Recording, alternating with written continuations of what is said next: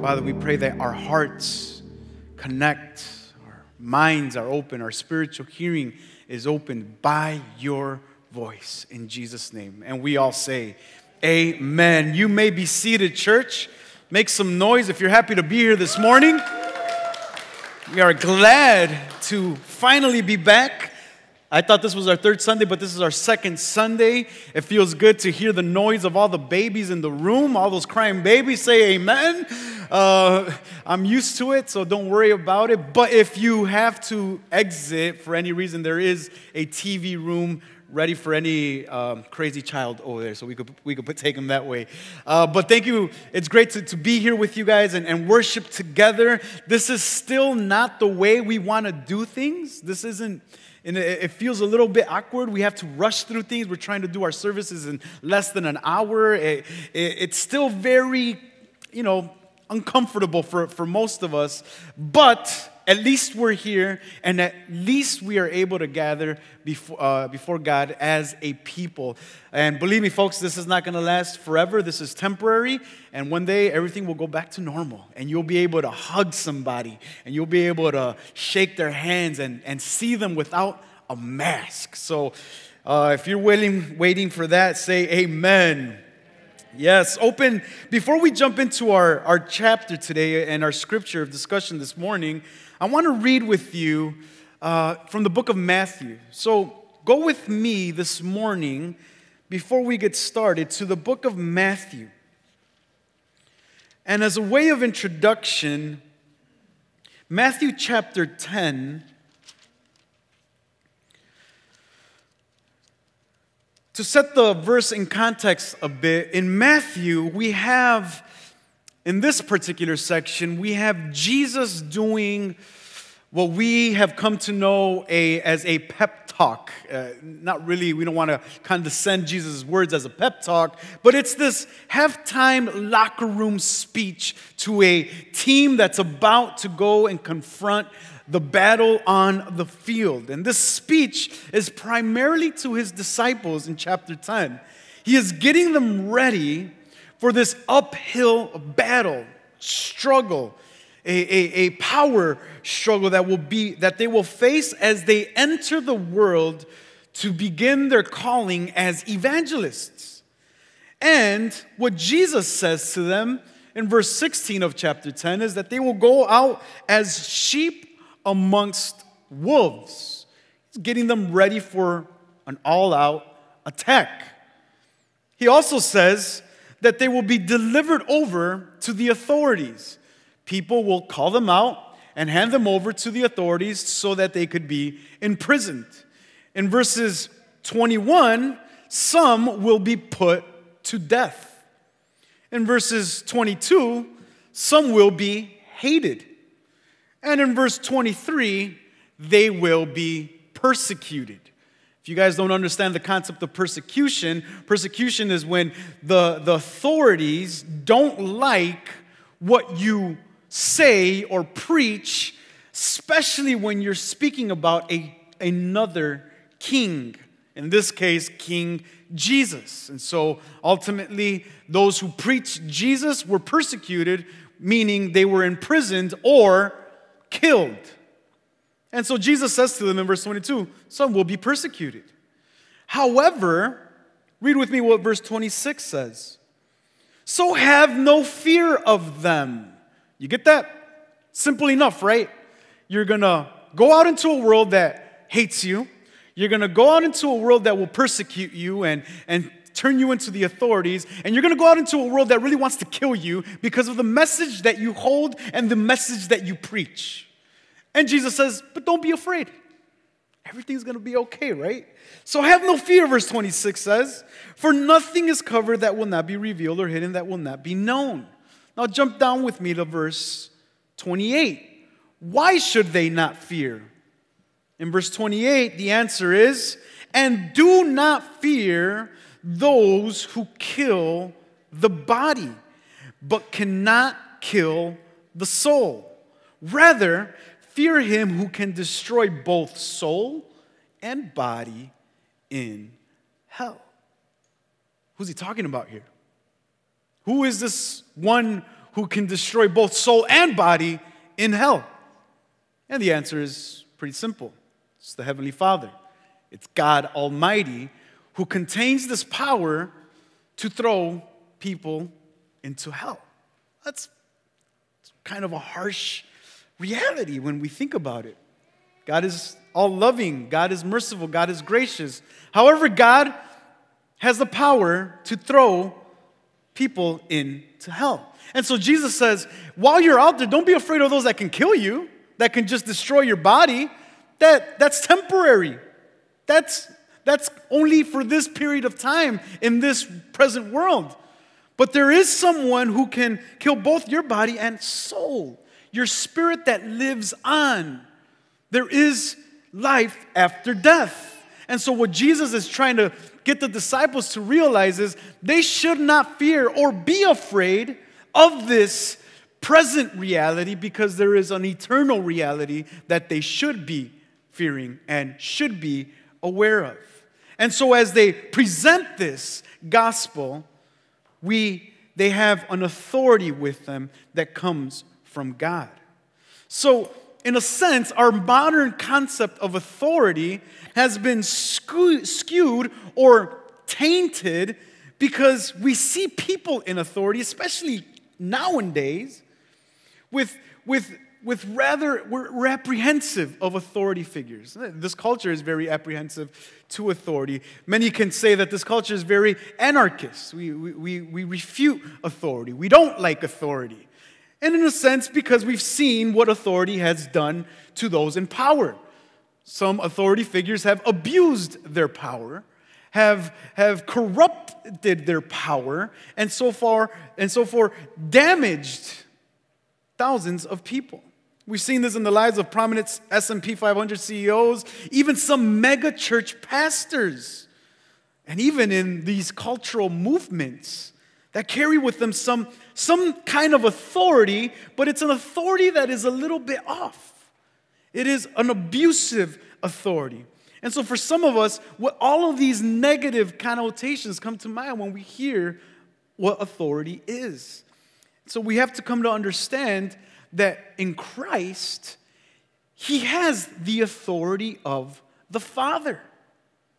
And most of us, with this skewed view of authority, have come to understand what that famous phrase says. Power corrupts, absolute power corrupts absolutely. That's not the case with Jesus Christ. And so what we've been studying in the passage of John, now go back with me to our passage of study today, as you see in your liturgy, in John chapter 5, we've been studying verses 18 through 29, specifically on the authority of Christ. Jesus has the authority, and what we learned a couple of weeks ago between 18 through 23, this authority that Christ has primarily comes from God. It is God's authority in Christ. God has given him the authority to have life and to judge. And so this authority that is represented in Christ is an authority that is found in the context of salvation. So this is the important thing here. It isn't authority to just do things or miraculous events or to fire someone or to call someone out, but it is salvation. It is salvific authority. The reason Christ has authority is because Christ saves. Christ alone saves, and Christ alone has the power to save your life and my life. What we read earlier in Matthew was God having the authority to send people to everlasting life with him or to eternal condemnation. And so now, this same authority rests on the Son, Jesus Christ. He holds the power over life and death. This is pure. This is unadulterated power that comes from a holy God and a holy Son. Jesus Christ has power that has not been corrupted. And so the power that Jesus does and uses is a pure power and is a pure authority. That is important, friends, because it's an authority that you and I will be called to submit to. This authority that rests in Christ is an authority unlike anything that we've ever experienced in our life. And so, friends, as we continue in our study this morning, our call is submit to the authority of Christ. Submit to Jesus Christ. If you're a son and daughter of God, it's easier for you to do so, even though there's some things that you may not like, some things in your life that you may have to surrender.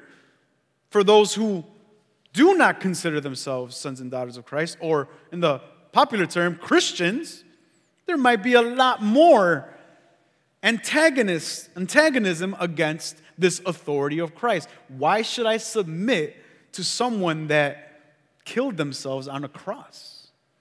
Why should I give my obedience over to that?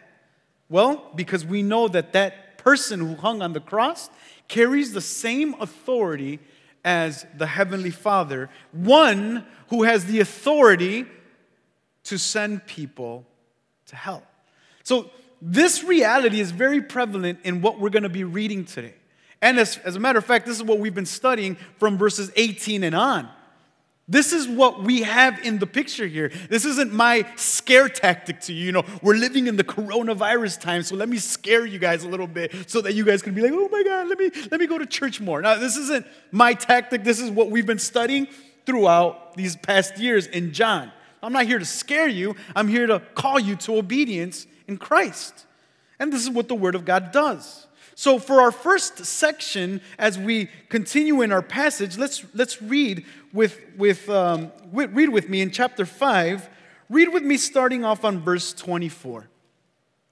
Verse 24. Truly, truly, I say to you, whoever hears my word and believes him who sent me has what? Eternal life. He does not come into judgment, but has passed from death to life. Verse 25. Truly, truly, I say to you, an hour is coming and is now here when the dead will hear the voice of the Son of God, and those who hear will what? Live. For as the Father has life in himself, so he has granted the Son also to have life in himself. And he has given him the authority to execute judgment because he is the Son of Man. Do not marvel at this, for an hour is coming when all who are in the tombs will hear his voice and come out, those who have done good to the resurrection of life, and those who have done evil to the resurrection of judgment. So this is the voice of Jesus. This is what Jesus is saying to his disciples and to his future church. Jesus has this authority as a life giver and as a judge. So this first section that we're going to be studying today, we may not even get to the second section, just as a fair warning, but this first section finds itself between verses 24 through 27, and it highlights two major components on the authority of Christ. Once more, Jesus calls himself a life giver, and Jesus is judge. Again, what is he? Life giver, and he is judge. And by consequence, two groups exist. Those who receive life, or spiritual life, and those who remain condemned. Remember the words of Jesus in John chapter 3. After the famous verse of John 3:16, in verse 18, Jesus says, whoever believes in him is not condemned, but whoever does not believe is condemned already. So as judge, condemnation will occur to those who do not believe. These are the people. These are the groups. So then, the question arises, who are the people that receive this life, or this spiritual life, or what Jesus calls eternal life? Who are these people? These people have two primary characteristics. First, they hear. What does verse 24 say? It says, I say to you, whoever hears my word, what is that? They hear the words of Jesus. And what else? They believe in him who sent me. So the primary components of people that receive eternal life is that they hear the words of Christ, hear the words of Jesus. It is a type of attention that isn't just in one ear and out the other. It isn't the type of hearing that your kids have when you ask them to throw out the garbage. It isn't that type of hearing. It is spiritual hearing. That's why we pray that if you're here, that your spiritual ears can be opened. I can't open them because I'm not a spiritual being to a certain extent. Only the Spirit of God can open those deaf ears. Only God can raise us to life. And so these people are able to hear, and they're able to believe in what they hear because they know who it comes from. Who does it come from? God, the one who sent the Son. So that's the important aspect here. These are the important components. So component number one, these people that hear my words, it is interesting to note that when Jesus says this, Jesus is preaching, and to a certain extent, to those who hate him most. He's preaching to the Sanhedrin, many believe. He's preaching to the Pharisees that are constantly on his back trying to hunt him down. But they are the recipients of this wonderful gospel proclamation. It's Jesus Christ telling them, those who hate him the most, I say to you, says Jesus, whoever hears my word and believes him who sent me has eternal life. Jesus is confronting those who hate him with a life-giving message. Why? Because to reject that message will keep them in condemnation. So what does Jesus do? Jesus came to save all peoples, even those who hate him. And by consequence, they reject and push him aside and therefore remain in condemnation. But they were invited to receive eternal life. Just like every single one of you here. Everyone here has this invitation today to receive eternal life. We've all understood this important fact that the simple action of coming to church isn't salvific. The simple act of your butt in a chair isn't a saving act. The fact that you grew up in church, the fact that you spent the majority of your time in church doesn't exclude you from a life of condemnation. It is those who hear and believe. And so that's why Jesus presents this case. If you've noticed several times from verses 24 and on, and he even does this from verses 18 and on, he continuously calls them to attention by saying, truly, truly, truly, truly, truly, truly. It's like in English, in modern English, it doesn't really make sense. Like, why would you say that twice? But it's Jesus is calling the people to attention. Jesus is saying this is important. Why? Because it has to deal with your eternity. It has to deal with where you will spend the rest of your life. So this isn't just some game. This isn't just some religion. This is actual life and death. This is what Jesus presents. He that hears my word and hears it with spiritual hearing will come to life. It's a glorious offer that is made to everyone. So how does one believe? By hearing Christ's word and his gospel.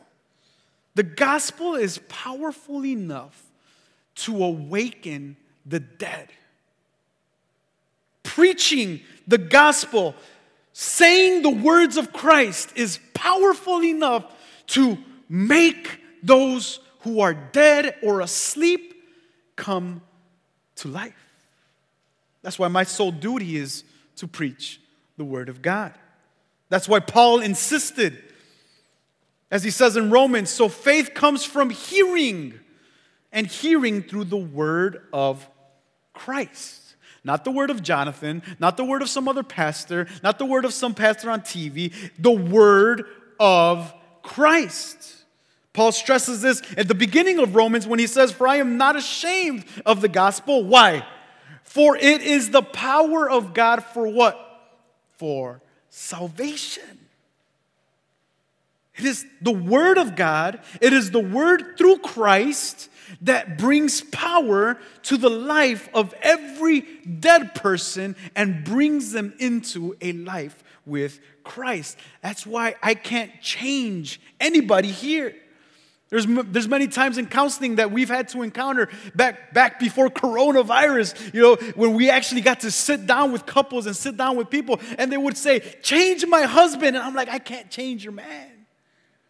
I can't change him. Like, I could try to be like, hey, bro, try to hug your wife every once in a while, or try to kiss her, but I can't change his sinful nature. Likewise, I can't change her nagging nature, or I can't change her sinful nature. I can't. Only God can bring life to a dead person. And in this case, Jesus is saying, hear my words. I am the life giver. What the disciples that were walking back after the death of Christ, and they were having a conversation on the famous Emmaus Road, and they're conversing, and then Jesus Christ appears to them, and it is what he says that amazes them. In Luke chapter 24, it says, they said to each other, did not our hearts burn within us while he talked to us on the road, while he opened to us the scriptures? So these disciples were awakened to the fact of the glory of God and Christ through the scripture reading, through the scriptures that were presented, through the teaching of the Word of God. You may ask yourself, why do we read the Bible so much on Sunday morning? Because it's life-giving. Because it's the script, because it's the Word of God. It's like, why do we have to be so mechanical in this? Why do we read in the morning and then we read it again and then we read again? And it's like, because we believe that the scriptures are powerful. They carry within them life. And so we seek to arise those hearts and arise those ears, spiritual ears, by the preaching of God's word. Do people believe because they're intelligent, because they're rich, or because they're in the top 1%, or because they're famous? No. People believe in the words of Christ because the words of Christ are powerful enough to change them, to awaken them to see the reality of their corrupt nature. There comes a point in time where you see what Jesus says, you hear what Jesus says, and you compare it to everything else in your life. You see the presentation of the glory of Christ. You see the beauty of the Son of God, the Lamb who was slain. There comes a point in time in your life when you will see that, hear that, and then look at everything else that you have in your world, and you will be like, wow, this is all worthless. This is all meaningless. But it doesn't come by some smart revelation. It doesn't come by weighing the pros and the cons. It doesn't come by a diagram. It comes by the awakening of the voice of Christ. And friends, when you see this world as meager, when you see this world as just another passing moment in your life, when you see this world as less than what you have in Christ, you are beginning to live. You are beginning to walk in eternal life. You have come to the realization of, why should I fear? Whom should I fear? Because you have Christ. And so therefore, friends, the church's sole responsibility, and the reason we gather here every Sunday morning after Corona, the reason why we're here is because we preach the gospel. The church has this mission and responsibility to preach the gospel and not some cheap substitute, not some motivational speeches that will make you feel good for the rest of the week. It is here to preach the gospel. And as you sit in those seats, and as you stand in those places in worship and in awe and in adoration, we're not here to have a fun time to a certain extent. It's not called to have fun. We're here to worship. We're here because we are reminded continuously that we were sinners saved by grace. That our lives were a mess until God came in and spoke life into our dying souls. This is why we're here. We do not spend time speaking about culture or other relevant topics of the moment or what we hear about on the news. Why don't we do that? Simple, because those aren't capable of bringing us to life. They're informative and they may be entertaining, but they don't bring us to life. What we need is a woke spiritual life. We need to be awakened spiritually. Therefore, our faith in Jesus Christ must be the most precious possession that we have today, because it is a dividing line between eternal life and eternal condemnation. Well, the invitation will go out again. Come to Christ. Hear the words of Christ and stop acting like you already know them, when all you do is come here on Sunday morning and just sit down and live the rest of your life in complete rejection of the gospel. That's not what we're called to do. Because those who hear, as verse 24 says, are recipients of this eternal life, of this beautiful spiritual life that we have as those who hear the gospel. This is what most theologians call inaugurated eschatology. That's why this is so important, and that's why Jesus is continuously saying, truly, truly, truly, truly, truly, truly, waking them up, because he's pointing them to a future. He's pointing them to a moment of judgment. It's inaugurated eschatology in a sense, because he has already started the kingdom. There is already judgment taking place. He has already activated the kingdom of God on earth, but it's not going to come to its full realization until his second coming. But those who hear and those who believe already have eternal life. So it doesn't start at the resurrection, my friends. It isn't like you believe in Christ and in the future you're going to have eternal life. Or when you die and resurrect, that's when your eternal life begins. No, eternal life begins now. Eternal life begins today if you hear the voice of Christ. This is eternal life. It has a beautiful quality to it. It isn't just a time frame. It isn't that only that you're going to live forever. Rather, eternal life has present consequences. It is a life that we come to understand through Christ and the power of this life in Christ. What the disciples would begin to understand, and so we will begin to understand about this eternal life, is that the struggle and the tension between living in this world on a daily basis and the world to come. Here and now, we face multiple attacks on many fronts. The devil is a roaming lion, seeking whom to devour. It's constantly tempting God's people, causing them to sin. We have a real battle with sin. All of us here, including myself, deal with this pressing issue of sin. We aren't slaves to sin anymore because Christ has broken the chains and the bondage of sin, but we still deal with sin. We would be liars if we say we're perfect people. We would be lying, as the epistle of John says, that those who say that they're perfect are calling God a liar. None of us here have this perfection or have achieved this perfection. But we're dealing with this issue of sin, and we hate it. As sons of God, as children of Christ, we hate the fact that we still have to deal with this. Why? Because we've been born again. There is a new life in us that causes us to reject the sin that we do. And so when we do it, what happens? Our spirits are down. And we go to Christ in prayer and ask for forgiveness because we messed up. We don't just feel bad about it.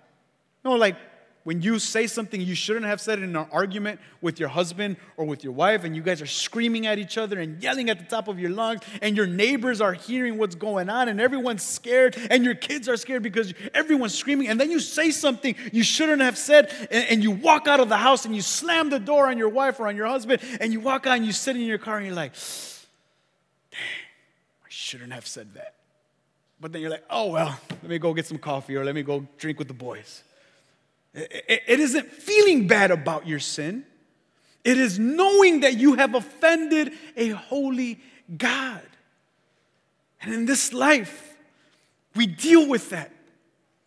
And as sons of God, all we want to do is please God and not cause Him to look down on us, not cause Him to see us in our sin.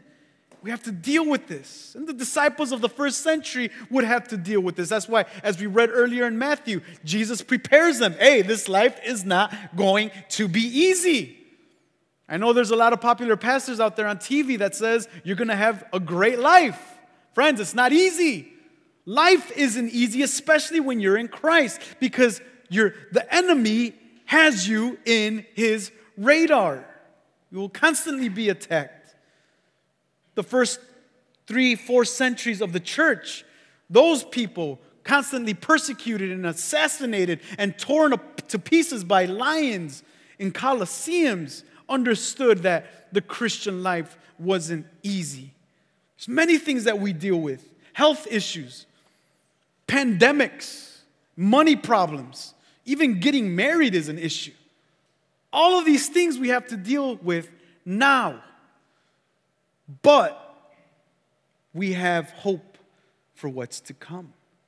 But Paul says this in Galatians chapter 2. This is a beautiful statement by the Apostle Paul. I have been crucified with Christ. It is no longer I who live, but Christ who lives in me. And the life I now live in the flesh, I live by faith in the Son of God, who loved me and gave Himself for me. So what is the benefit of eternal life now? That we participate along with Christ, that Christ lives in us. Christ lives in us and we live in Christ. And therefore we have a glorious eternal life now where we're free from condemnation. Friends, we are going to cry. We are going to hurt. We are going to ask ourselves, why does this happen? Why does this continuously happen? Why are we living in this pandemic? Why are so many people dying? We are in this uneasy moment in our life, but we have Christ. Christ lives in us, and we live now in Christ. So as a Christian, the heavenly life isn't something that we look forward to.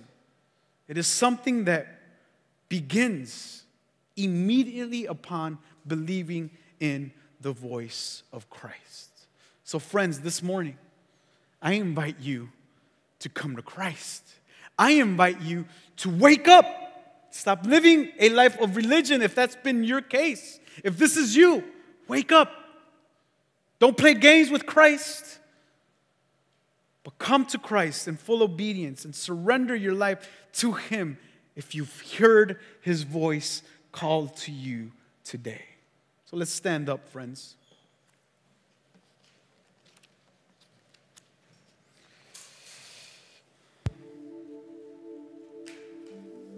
Let me pray for you this morning. Once again, sorry for this rushing constantly and moving. Got to get people out, got to get people in, and all of this chaos, but this is all temporary.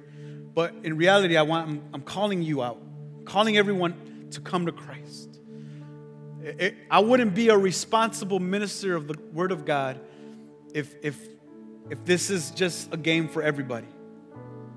You need to come to Christ and you need to live a life of obedience. If not, honestly, friend, I would stay home and enjoy bed. But if you're here, I'm calling you to listen to the voice of God. So let's pray. Father, before we close this morning, we want to come to you. And if there's anyone here, Father, that has heard your call this morning, bring them to light. Wake them up. Open their ears. Open their hearing so that they can look at this world with disdain and they could come to the Father. Because Christ has made a way. Bring them to Christ this morning. In Jesus' name, amen.